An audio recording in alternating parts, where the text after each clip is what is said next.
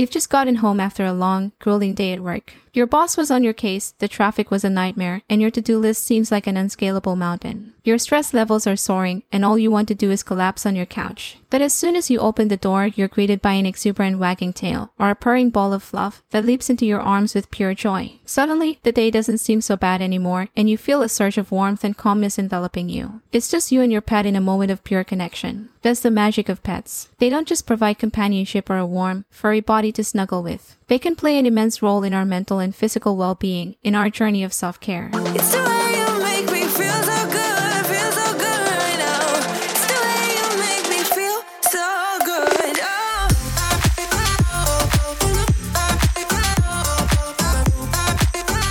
But let's talk about the elephant in the room first. And by that, I mean the gigantic, looming shadow that is the mental health crisis. According to the World Health Organization, close to 1 billion people worldwide have a mental health disorder, and depression is a leading cause of illness and disability, among adolescents especially. Stress, anxiety, and loneliness, they've all grown into insurmountable monsters that we grapple with daily. And you know what's even more alarming? Most of us don't even realize we're in this battle. We're so caught up in the hustle and bustle of life, juggling careers, relationships, finances, and myriad other responsibilities that we often neglect our mental health. And that's where self-care comes into play. Self-care isn't just about pampering yourself with a fancy spa day or a Netflix binge. It's about recognizing your needs and taking steps to meet them. It's about taking care of your mind, body, and soul so that you can show up as the best version of yourself in every aspect of your life. And a significant part of this self-care routine can be our pets. Let's delve into the world of pets and their amazing healing powers. Welcome to Self-Care and Hustle Podcast, where your journey to becoming your best version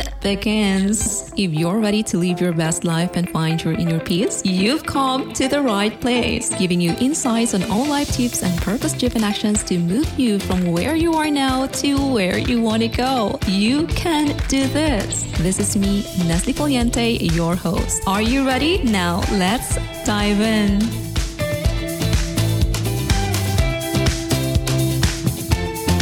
The benefits of pets have been praised since antiquity, with numerous studies backing up these claims. For instance, a study by the American Heart Association has found a link between pet ownership and reduced risk for heart disease, attributing it to increased physical activity and lower stress levels in pet owners. Now you might be wondering, how does owning a pet really help in self-care? Well, let's break it down. For starters, pets, especially dogs, encourage physical activity. Ever tried ignoring a dog who's excited for a walk? It's virtually impossible. Those daily walks or play sessions not only get your heart rate up, but also ensure you get your daily dose of sunshine and fresh air. Then there's the mental health aspect. Pets provide unconditional love and companionship, acting as a buffer against feelings of loneliness and isolation. Simply petting a cat or dog can increase levels of the stress-reducing hormone oxytocin and decrease the production of the stress hormone cortisol, according to a research study from the University of Missouri, Columbia. Pets also bring a sense of routine and structure to our lives. They need to be fed, walked, groomed, and cared for, giving us a sense of purpose and responsibility. And let's not forget the social benefits. Pets are fantastic conversation starters and can help us connect with other pet owners, fostering a sense of community. Now, I know what some of you are thinking. Not all of us can own pets because of allergies, living conditions, or personal preferences. And that's completely fine. The beauty of this is you can still reap the benefits. There are programs where you can volunteer at a local shelter or offer to walk dogs for elderly or disabled individuals. You can also use apps that let you borrow a pet for a walk or a playdate.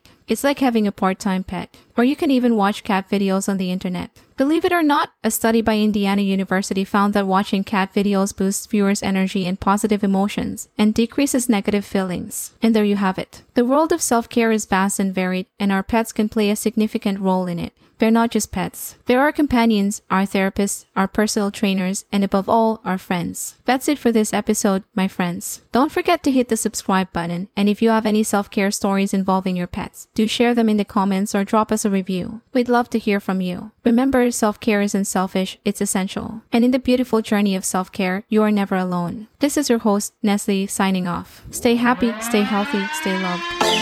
I was worried you blow my reputation, but I figured it's not on me. Yeah. The way you're making me shiver, your hands on myself, I keep pulling the trigger right. This very finger for people like them. Oh no. Well, darling, on my mind, I'm feeling so fly up in the zone now. I'm like a golden crown, whirling high up in the sky. Oh, it's the way you make me feel so good right now. Thanks for listening to this episode. I hope you enjoyed our deep dive into all the tips you can use to becoming your best self. To catch all the latest from me, follow me on Instagram and support me by considering buying me a coffee. Link is in the description. And make sure to chill out, listen to your favorite music, and drink your water. See you in my next episode.